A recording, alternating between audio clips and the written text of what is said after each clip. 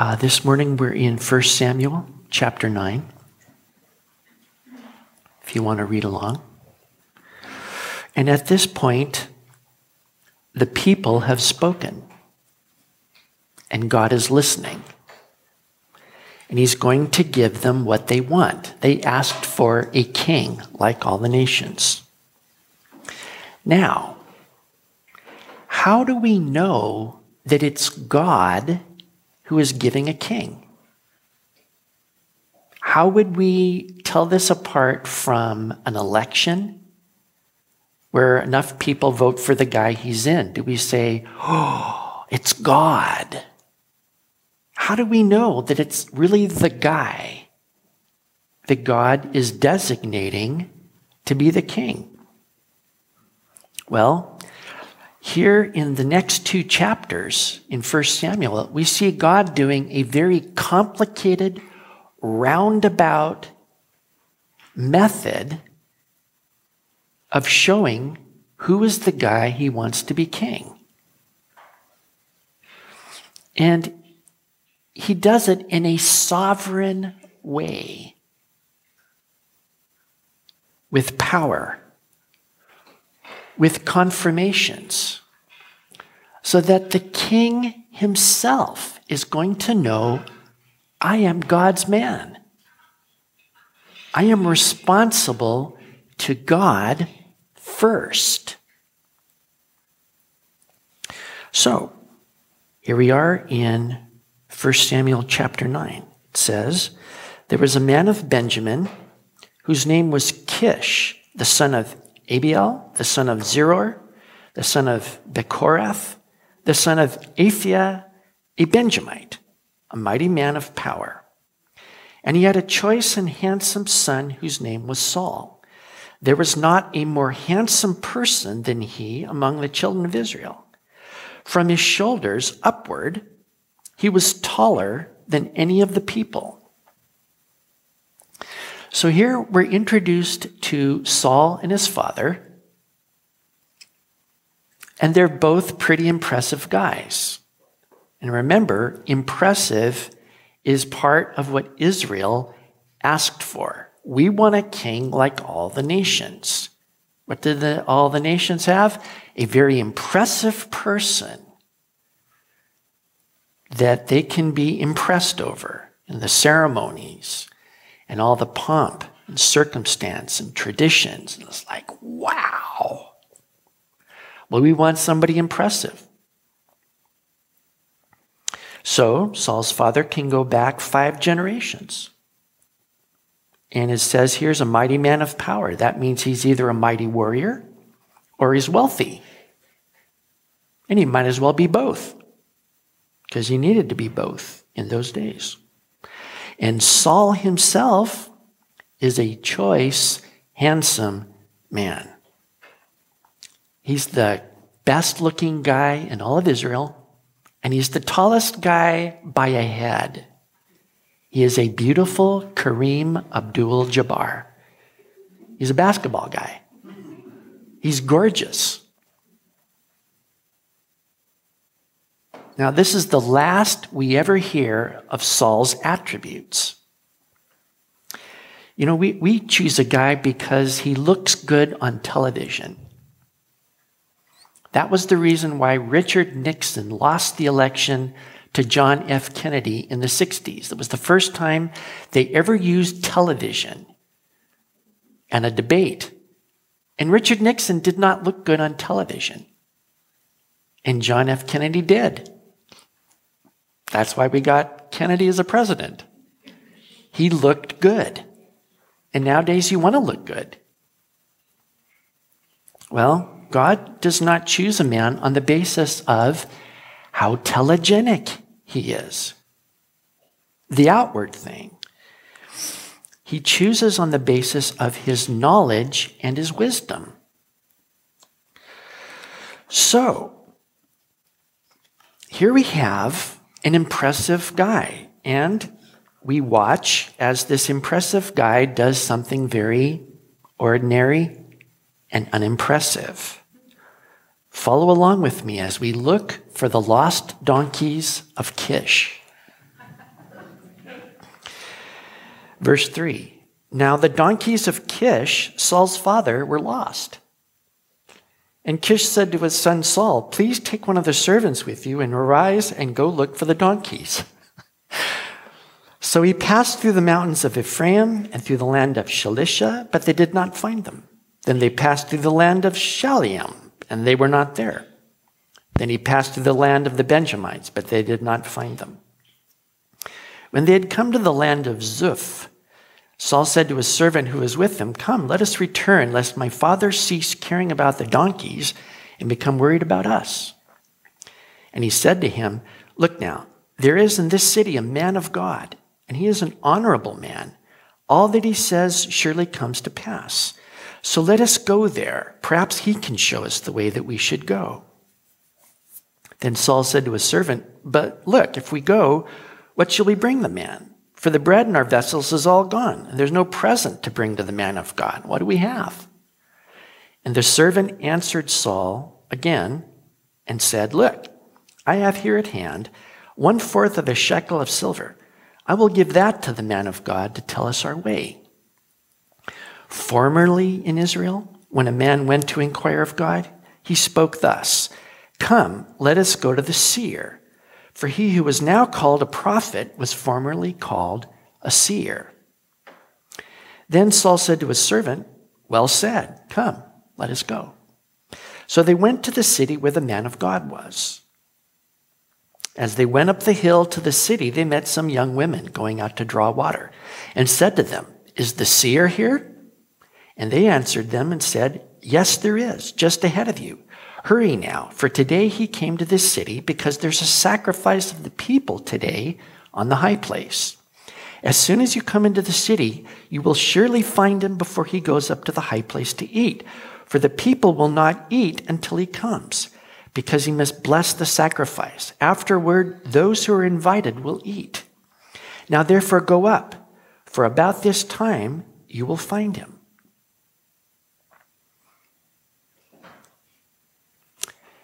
Now, who cares about a bunch of lost donkeys? Have you noticed how long this explanation is? And they've been all over the place. In fact, we're going to see that this is a 3-day journey. And Saul is looking for the donkeys. Now, you notice they get to this city where the servant says, hey, there's a man of God in this city. And they refer to him as a man of God. They know that everything he says happens. He's honorable. And they don't mention him by name. No, he's only been the judge of Israel for decades. And they can't seem to, what's his face? They don't even remember his name, that he's Samuel. Can you imagine? There is no cult of personality happening here. It's really so nice in Israel and so loose that everything just kind of grooves on along, and they don't even have to know the name of the guy who's leading them. Isn't that wonderful? Now, another thing I want to notice here, just so you're aware of it. You notice in verse 9, there's this little discussion about the use of what would be an archaic word. An editor has slipped in this little explanation. The guy we call a prophet now, way back then, was called a seer. And that's because when they prophesied, a lot of times they would see visions. And it would not be just, a verbal inspiration of God, but they would actually see everything that God was revealing to them. And the same with the prophets. And you can look in the later prophets, the major prophets, and it's the word of the Lord which Ezekiel saw. And you think, well, that's kind of interesting to see a word. But he wasn't seeing dictation like a teleprompter. It was the entire vision and the entire revelation. Well, see, in these historical books, in this section, that word seer is going to come up a lot. And so they had to put this little information in there. And what it means is that these events were written so close to the time that there needs to be explanation, Erklärung. Okay. For later readers. What that means is these are not urban legends that have grown in the retelling. These things were written down in the time that they happened. Does everybody get that? This is one more really kind of circumstantial evidence that the Bible is full of eyewitness things and not urban legends, because they took care about these things. So this is history, not legends. Everybody get that? All right. The other thing I want to notice is Saul and his servant, there in verse 11, meet some young women. And they ask him for help, and they get the biggest download ever. Very complete. And see, these young women have just had the tallest, most handsome guy they've ever seen in their lives come up and ask him for directions. So, yes, I'll tell you everything, and here's my phone number. I notice these things. It's just funny. Saul is very impressive, and he's just impressed a group of young women. Okay. Everything up to here has been normal. It's normal for young women to react that way. It's normal to get frustrated at not finding the lost donkeys. All this is really normal, so we're going, right? What is the importance of this? And we're going to get this now as we read in verse 15.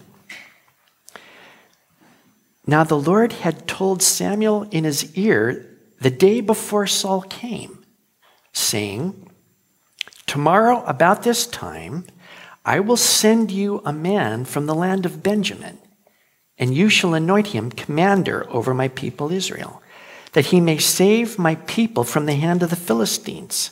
For I have looked upon my people, for their cry has come to me."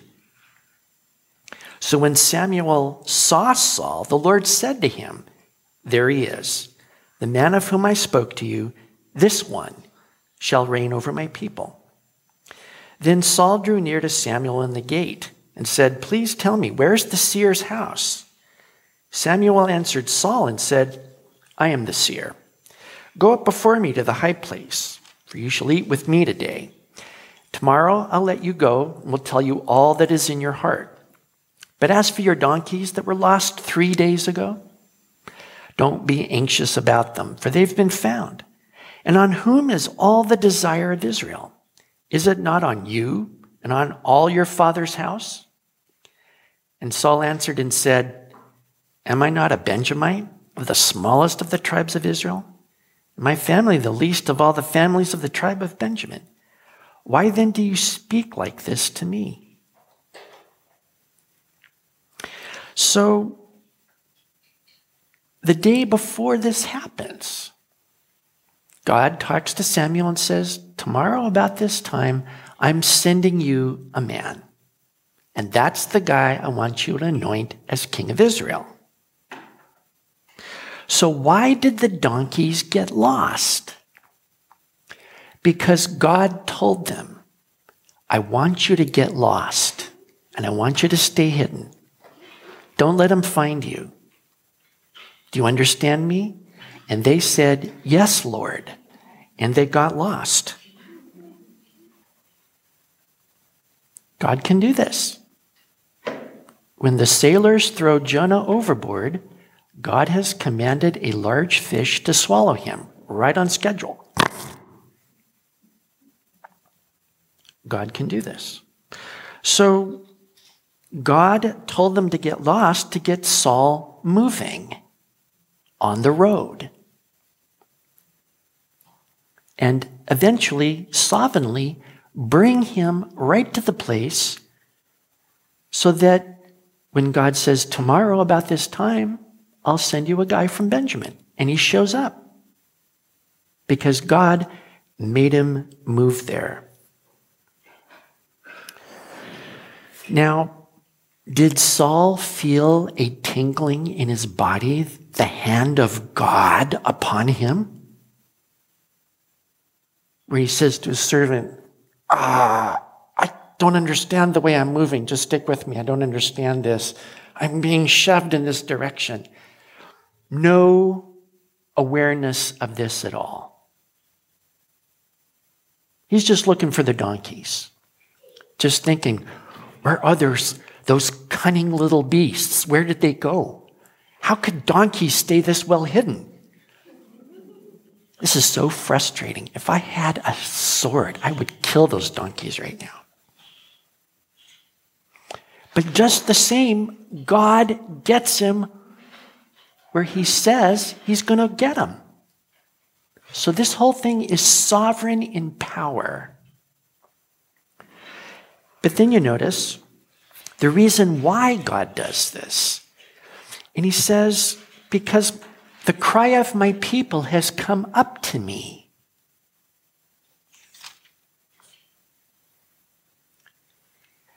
I've looked upon my people. Behind God's sovereignty is his love.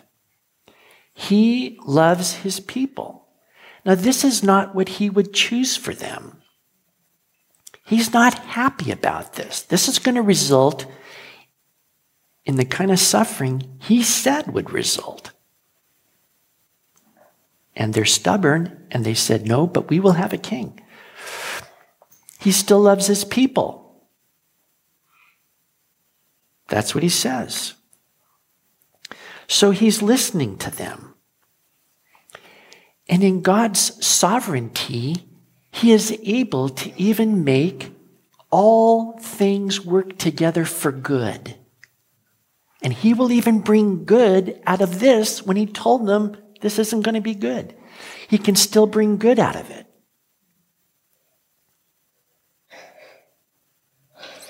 And here Saul learns that God knows all about him. And he finds out the donkeys are not the main issue.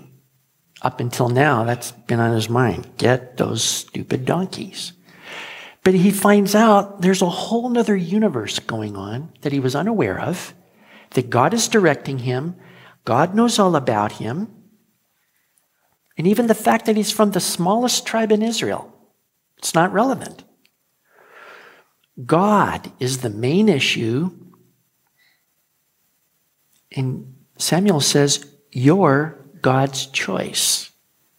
That's who you are. So let's continue in verse 22. Now Samuel took Saul and his servant and brought them into the hall and had them sit in the place of honor among those who were invited. There were about 30 persons. And Samuel said to the cook, bring the portion which I gave you, of which I said to you, set it apart. So the cook took up the thigh with its upper part and set it before Saul. And Samuel said, here it is. What was kept back, it was set apart for you. Eat, for until this time it has been kept for you, since I said I invited the people. So Saul ate with Samuel that day. Now what Samuel is doing is deliberately honoring Saul above himself. Because Samuel put this sacrifice on for Saul. And Saul is the guest of honor at the sacrifice. It should have been Samuel. But Samuel is purposefully giving Saul his place. He is the guest of honor, and he gives Saul his portion from that sacrifice. The officiating priest received the right thigh of the offering. Now that is the best part. And here is Samuel making a big deal out of, my part goes to you. My place goes to you. This honor goes to you. Samuel is honoring God's choice as king. That guy's going to be taking his spot. But he says, if God is honoring you, then I will honor you. And this honor ultimately comes from God. Now, verse 25, when they had come down from the high place into the city, Samuel spoke with Saul on the top of the house. They arose early, and it was about the dawning of the day that Samuel called Saul to the top of the house, saying, get up that I may send you on your way. And Saul arose, and both of them went outside, he and Samuel. As they were going down to the outskirts of the city, Samuel said to Saul, tell this servant to go on ahead of us. And he went on, but you stand here a while, that I may announce to you the word of God. Then Samuel took a flask of oil and poured it on his head and kissed him and said, is it not because the Lord has anointed you commander over his inheritance? When you have departed from me today, you will find 2 men by Rachel's tomb in the territory of Benjamin at Zelzah. And they will say to you, the donkeys which you went to look for have been found. And now your father has ceased caring about the donkeys and is worrying about you, saying, what shall I do about my son? Then you shall go on forward from there and come to the terebinth tree of Tabor. There, 3 men going up to God at Bethel will meet you, one carrying 3 young goats, another carrying 3 loaves of bread, and another carrying a skin of wine. And they will greet you and give you 2 loaves of bread, which you shall receive from their hands. After that, you shall come to the hill of God, where the Philistine garrison is. And it will happen when you have come there to the city, you will meet a group of prophets, a stringed instrument, a tambourine, a flute, and a harp before them, and they will be prophesying. Then the Spirit of the Lord will come upon you, and you will prophesy with them and be turned into another man. And let it be, when these signs come to you, that you do as the occasion demands, for God is with you. You shall go down before me to Gilgal, and surely I will come down to you to offer burnt offerings and make sacrifices of peace offerings. 7 days you shall wait till I come to you and show you what you should do. So it was, when he had turned his back to go from Samuel, that God gave him another heart. And all those signs came to pass that day. When they came there to the hill, there was a group of prophets to meet him. Then the Spirit of God came upon him, and he prophesied among them. And it happened when all who knew him formerly saw that he indeed prophesied among the prophets, that the people said to one another, what is this that has come upon the son of Kish? Is Saul also among the prophets? Then a man from there answered and said, but who is their father? Therefore it became a proverb. Is Saul also among the prophets? And when he had finished prophesying, he went to the high place. So here Samuel calls Saul and confirms that calling with signs and with commands. And again, the question is, how do you know that this is God? And not some crazy old guy who pours some oil on your head and says, the Lord has anointed you as king. Could anybody do that with enough guts to mess up your hairdo? How do you know it's God?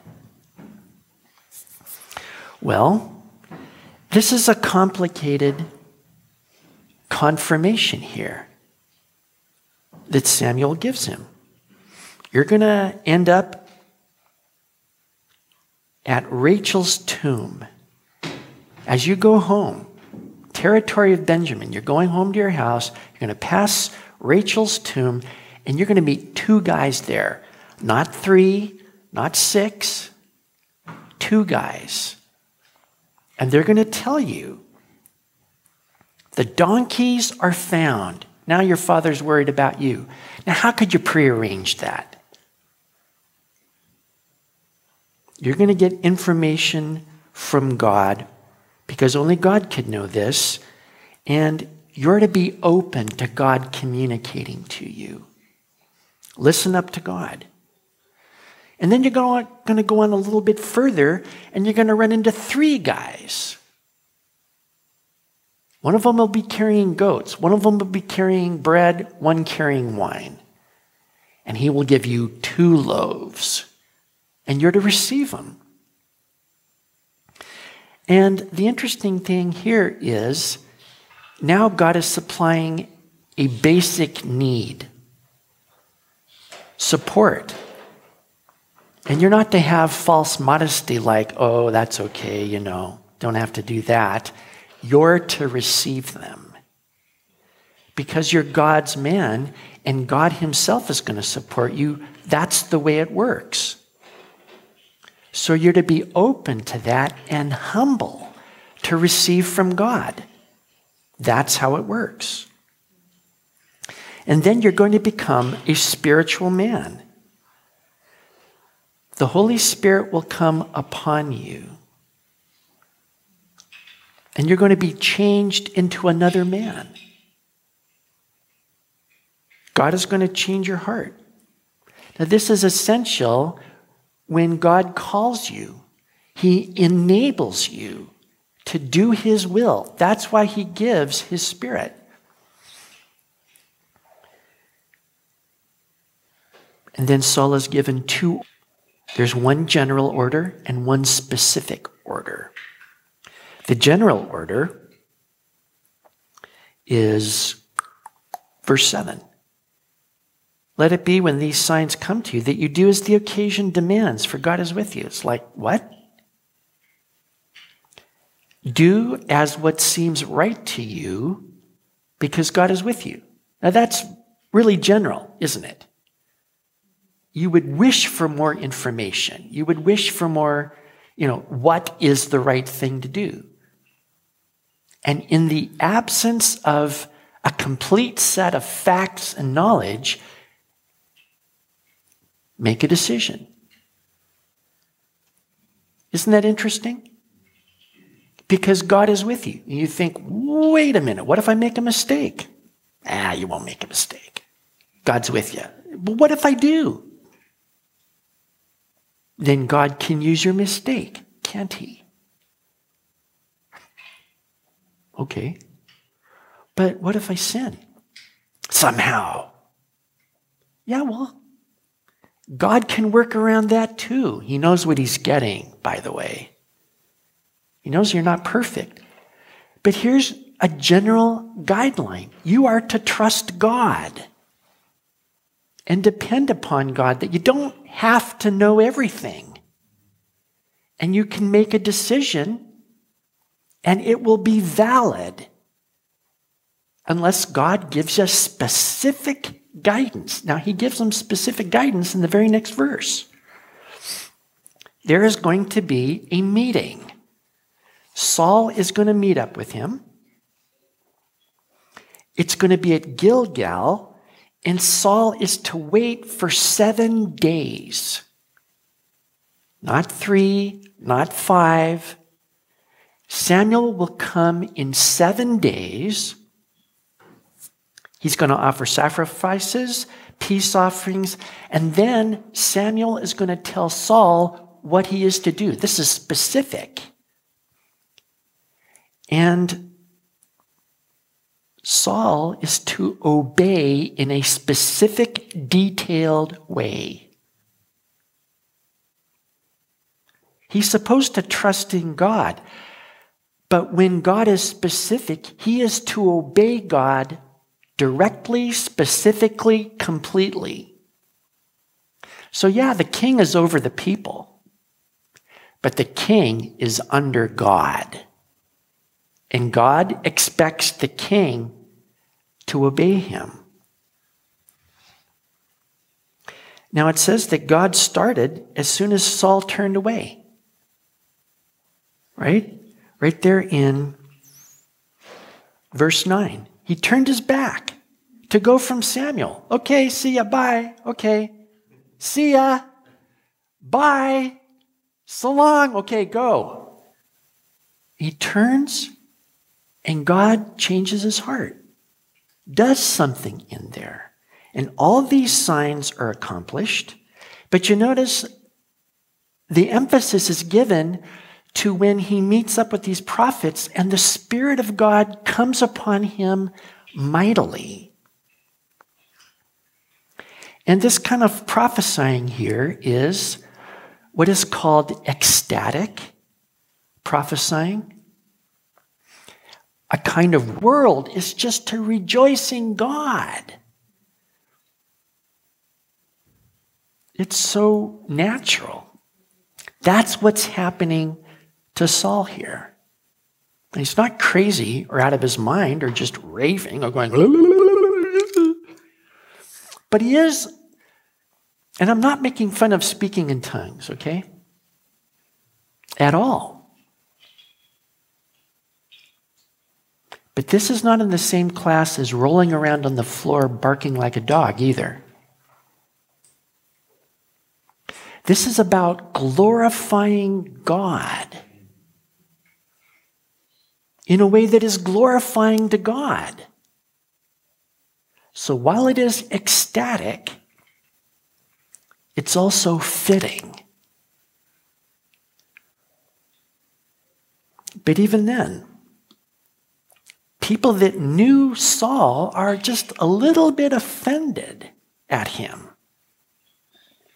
And you know that they're offended because they call him son of Kish. Now, to use someone's surname, as it were, without the use of their given name is a bit of an insult.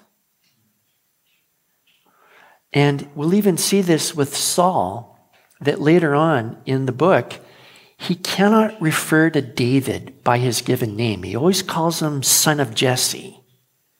And in referring to him like that, he's just putting him down. Son of Jesse. That guy, I can't even bring myself to name him. So here are people that know Saul, and they're referring to him in kind of a insulting, disrespecting way. What's happened to him? And some people see an indication that Saul may not have been such a straightforward religious guy before his call. Could have been just a normal guy, one of us. It's not weird. Doesn't talk about God all the time. He just does his thing, and we have a few beers, everything's great. He's a normal guy. What happened to him? He just all of a sudden became unnormal, not one of us. He's changed. That's weird. I don't like that. Nobody likes when somebody changes, because that's weird. Nobody changes. Don't be freaking us out. And especially getting religious. I don't like that. You know what happens when somebody gets religious? All of a sudden, you realize, oh, God. And I thought I successfully got away from that one. But the next thing when you think about God is you think about, oh, sin. Oh, I don't like that either. What got into him? You know? And it's not like you did anything. What did I do? All I did was be completely aware of all the perfections and wonderfulness of God. I mean, what's so bad about that? Didn't Elvis Costello have that song, What's So Funny About Peace and Love? I don't know. But it's like, what's so bad about that? What's so weird about that? In fact, just this morning, I was reading in 1 John, and something really struck me there that I've never seen before. It says in chapter 3, verse 1, "Behold, what manner of love the Father has bestowed on us, that we should be called children of God. Therefore, the world does not know us because it did not know him." You know what that's saying? The world does not know the fabulous love of God. Completely ignorant. Doesn't mean anything to them. You come up to somebody and say, God loves you. And they go, "Get away from me. What are you trying to do to me?" I didn't need that. But if they knew what manner the love of God is, that he would send his own son to die in our place to remove our sins from us forever, that kind of love, that might move them to get ecstatic and say, "Oh, the love of God, I never knew. How come I didn't know before?" Something happens to you when you realize what kind of love God has sovereignly toward you. Some people don't like that. So it became a proverb. Is Saul among the prophets? This is what you say when somebody gets religion. It's like, oh, is Saul among the prophets now? Mm-hmm. Try to make you feel stupid. But God's man is to be spiritual. When God calls somebody, he's calling them to be spiritual. And,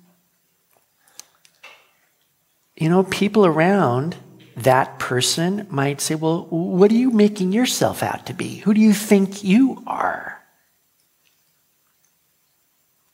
And the answer is, I am not making myself anybody. But God is making me his man. And if I don't please you, sorry about that. I'm not even here to please myself.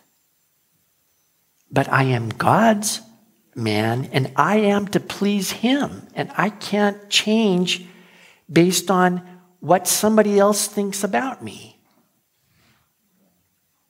My life from here on in is to please God alone. So we look at these things.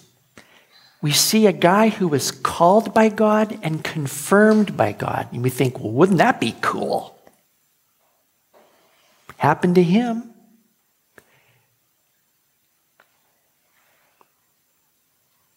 Wouldn't that be great if it happened to me? And what I want to just say about that is, I hope it already has. Because this is what it means to be a Christian.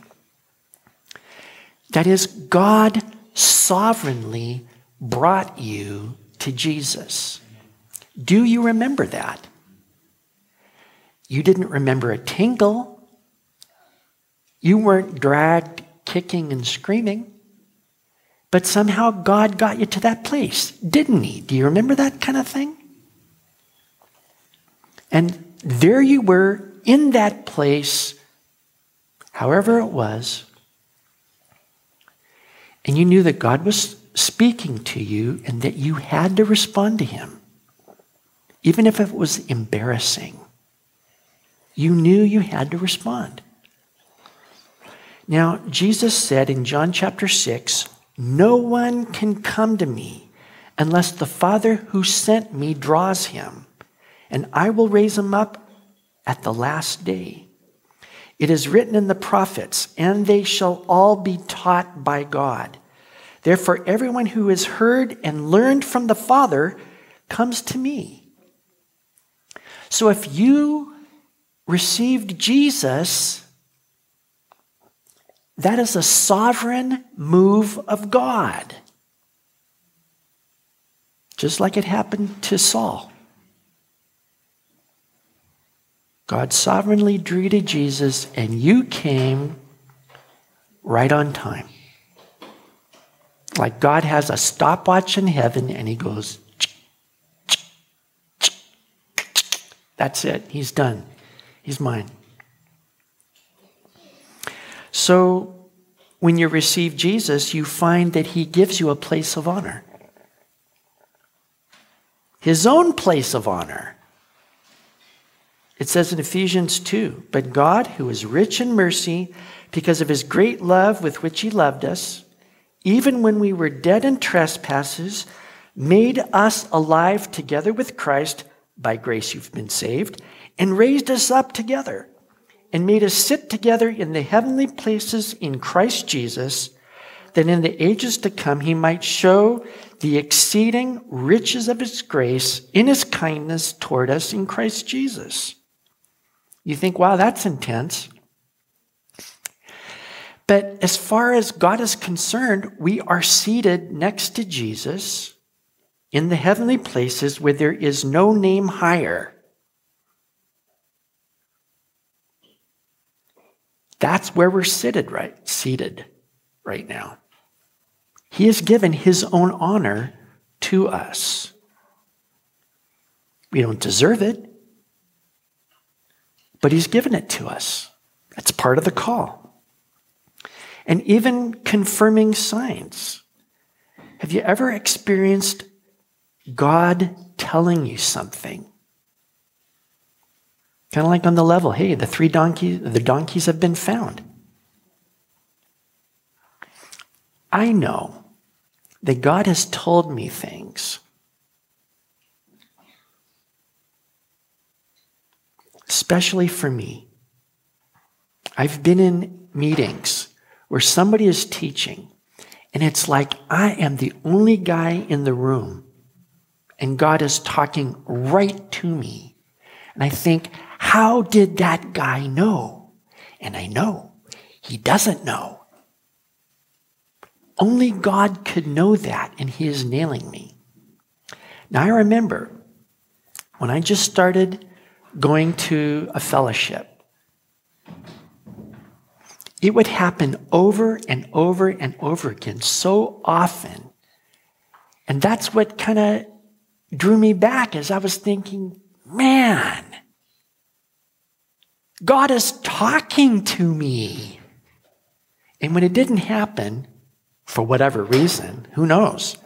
I go, that was okay. But I'm looking for God to talk to me.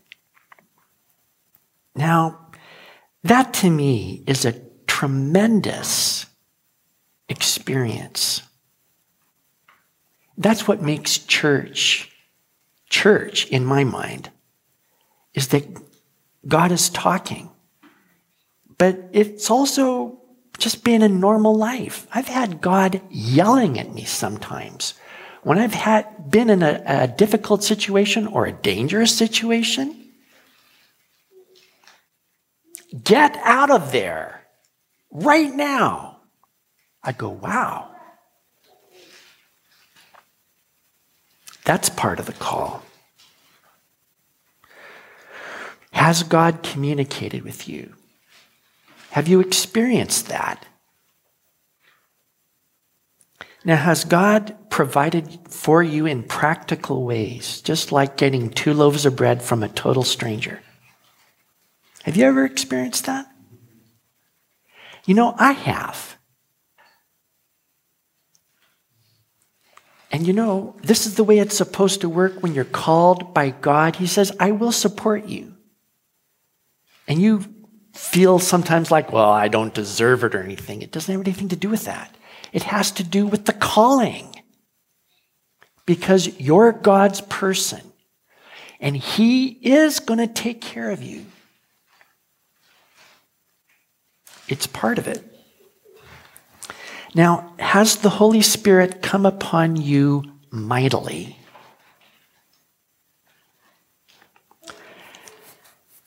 And you know, there's so much confusion on this.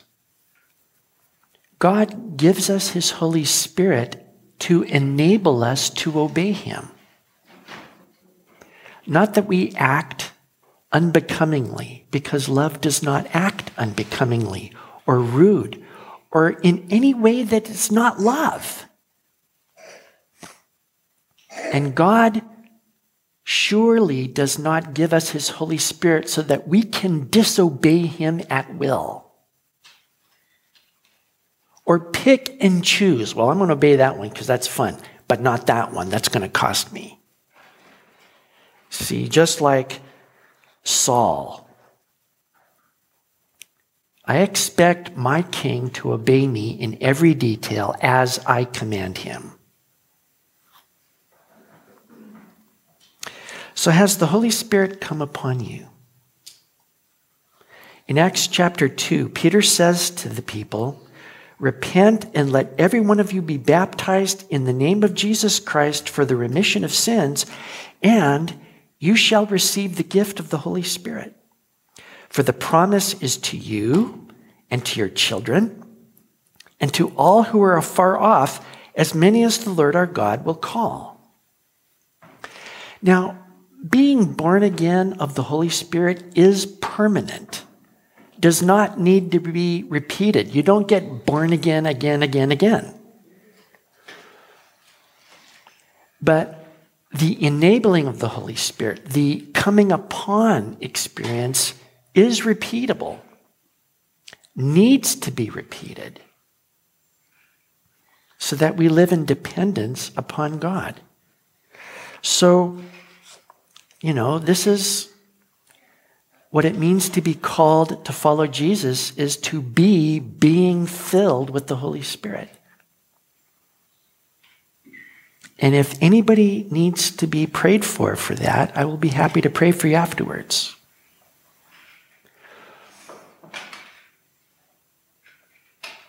And so if you experience these confirmations of the Lord, do you obey him? Because in both situations, the general order and the specific order, it's about obedience. That is, trusting in Jesus is a matter of obedience.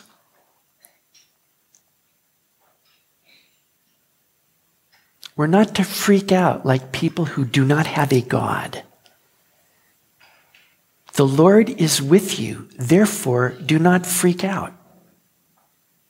Now, I have to remind myself of this all the time because I freak out. I'm a world-class champion. But still, I'm supposed to obey him and trust in him. Now, you know, God can take care of us even if we make a bad decision. It's a fear that paralyzes us and makes us say, I don't know what's going to happen. What do I do? And we just shut down. God says, you know what?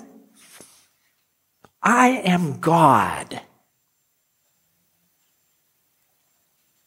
And I'll take care of you.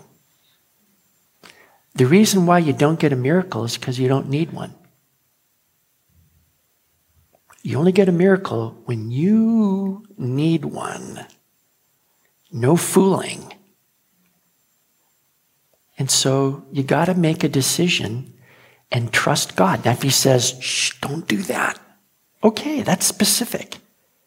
But otherwise, you weigh it up and you read all the reviews on Amazon and you do the best you can.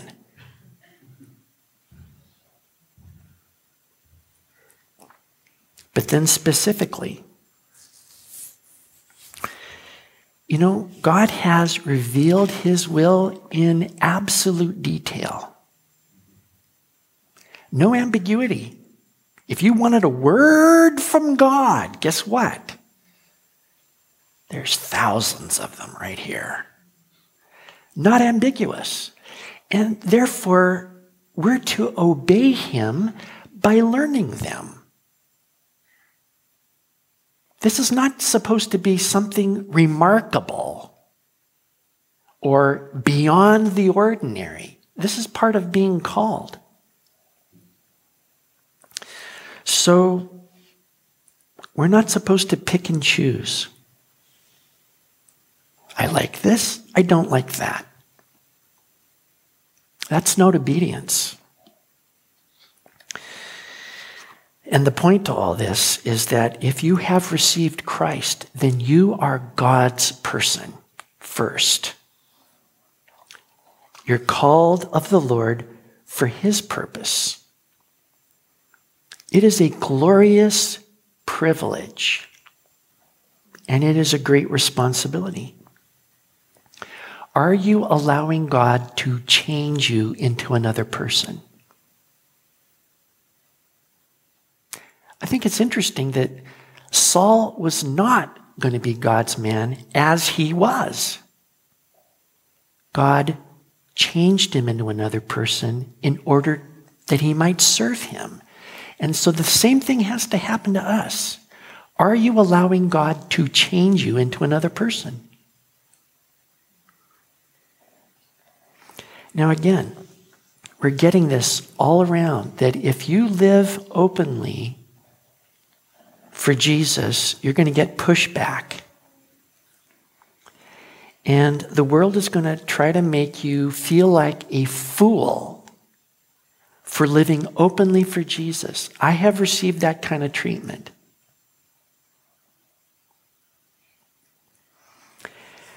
But you have become a visible reminder that there is a God, and there is such a thing as sin, and that it is absolutely necessary to be reconciled to God. There is a judgment and there is an eternal punishment. You're not the weirdo. They are. That's something to keep in mind, because you're God's person. You're not the weirdo. Anybody who is against Jesus is a weirdo. It's healthy and right and beautiful to live for Jesus. And it is ugly and it is wicked to reject him. Now, when you look at a world that has rejected Jesus, it is ugly and is wicked. Do you not see that? Well, then do not be ashamed of living rightly and beautifully for Jesus. Don't ever be ashamed. If you're God's person, then glory in God today. His opinion is all that matters. Let's pray. Thank you so much, Heavenly Father, for working sovereignly with power in our lives. And we weren't looking for you. We weren't seeking after you, except you came to us first. And you drew us to Jesus with cords of loving kindness. And you have been so good to us. Faithful, providing, forgiving, cleansing. And you've even turned us into different people. We thank you today for loving us. And we pray that you would continue your work in our lives, making us your people. Come upon us mightily with your Holy Spirit. Help us to glory in the name of Christ. Be glorified in us, Lord. We thank you. In Jesus' name, amen.